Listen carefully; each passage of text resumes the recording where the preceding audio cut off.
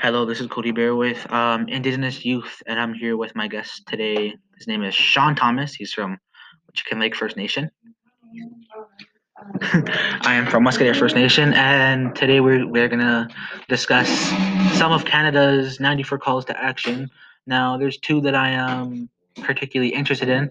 That is, the first one is call number 12,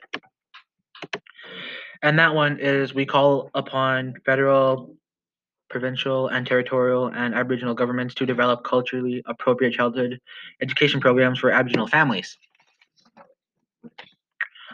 So, Sean, does this apply to you in any way?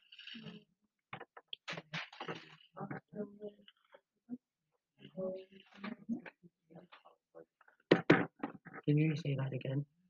Okay, so the 12th call to action. Out of all 94, there's we call upon the federal, provincial, territorial, and Aboriginal governments to develop culturally appropriate early childhood education programs for Aboriginal families. Oh yeah, I connect to that because at a very young age, I did have to grow up and I did have to go into education at a really young age because I basically grew up not knowing anything without my parents being there, and I had to teach myself all the things that I know now. Mhm. And with everything about the child and stuff, I'm trying to go into study for social working because not every kid deserves to be out on the streets all by themselves, else and put into a home where they're constantly abused.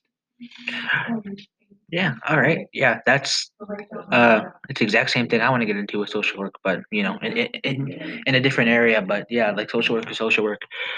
And so far, what's happened with the the 12 call and how Canada has actually uh stuck to it is in support of Indigenous early learning and child care framework.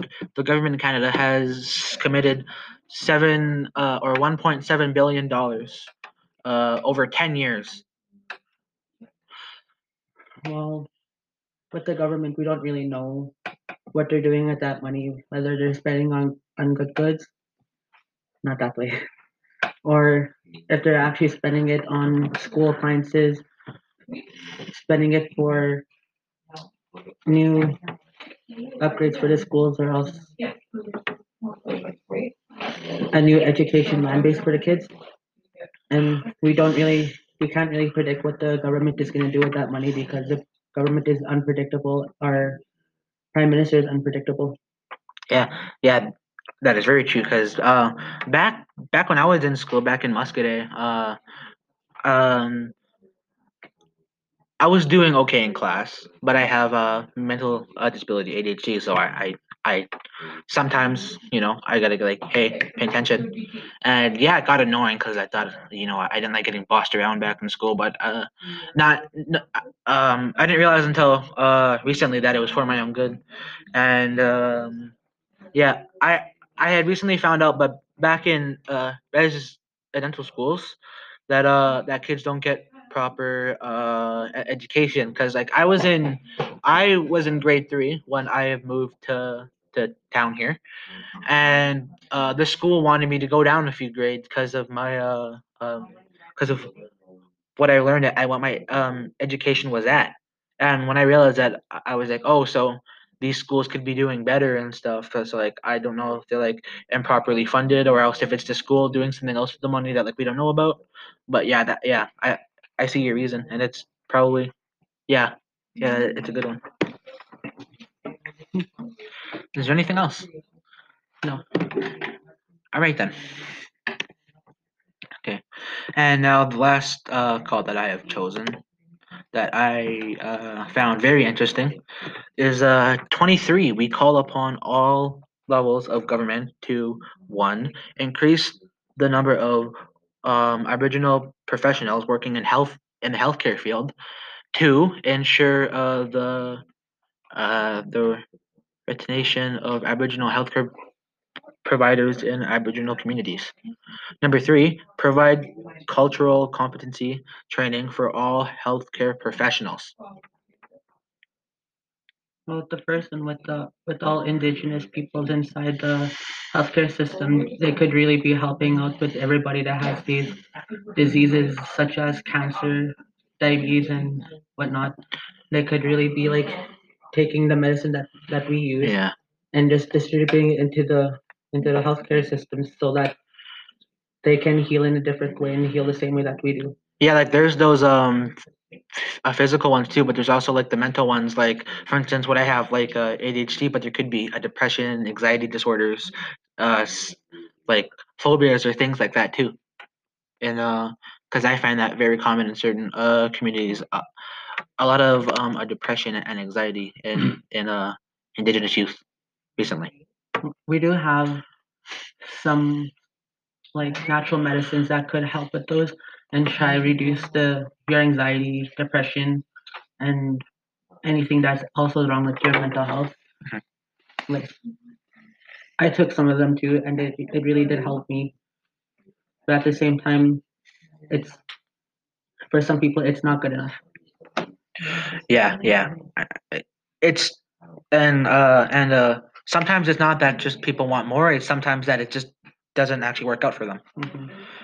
But increasing the number of Aboriginal professionals working in the healthcare field, I think that's perfect because then that's that's more job opportunities for like indigenous people to like work at such a profession. Mhm.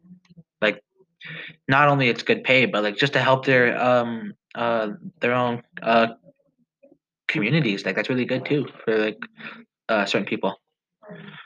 And there's two ensure the retention of Aboriginal healthcare providers and Aboriginal communities. I do not retention. One second. I'm gonna Google what this word means, so then we have a better understanding of what we're trying to get here.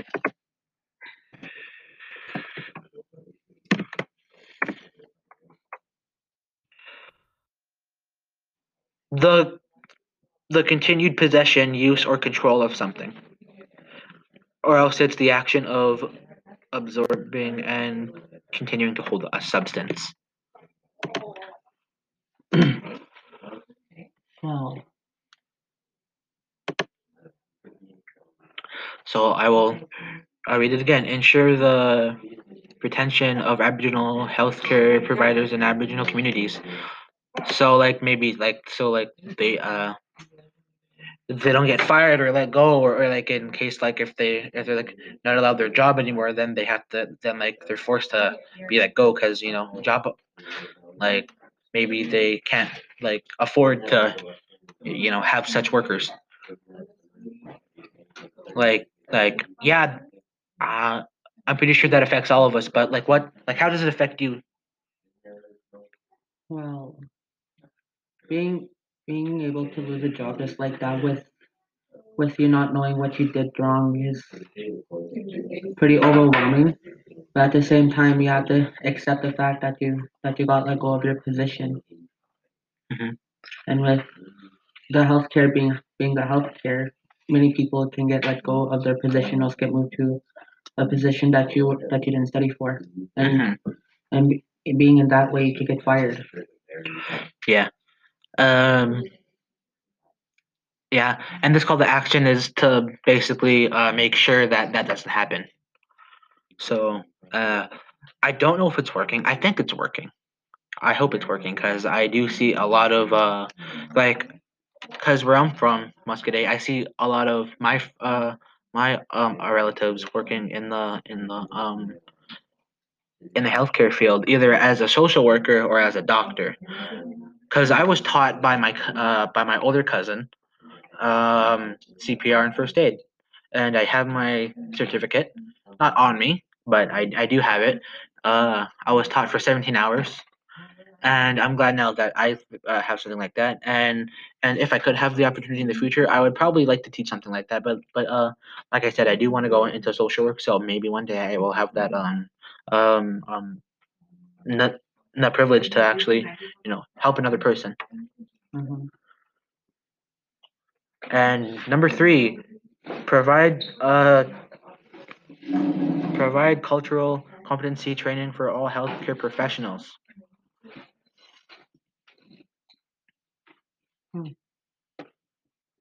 Providing any kind of medical attentions with any kind of medications, no matter if it's natural or something that is made with the chemicals that the scientists use to create so many types of things. It will become pretty handy and useful to the people who actually have patients and other doctors around who are allergic or whatnot to anything. Yeah. If you want, I could read off something that like what's happening for like a better idea. Yeah.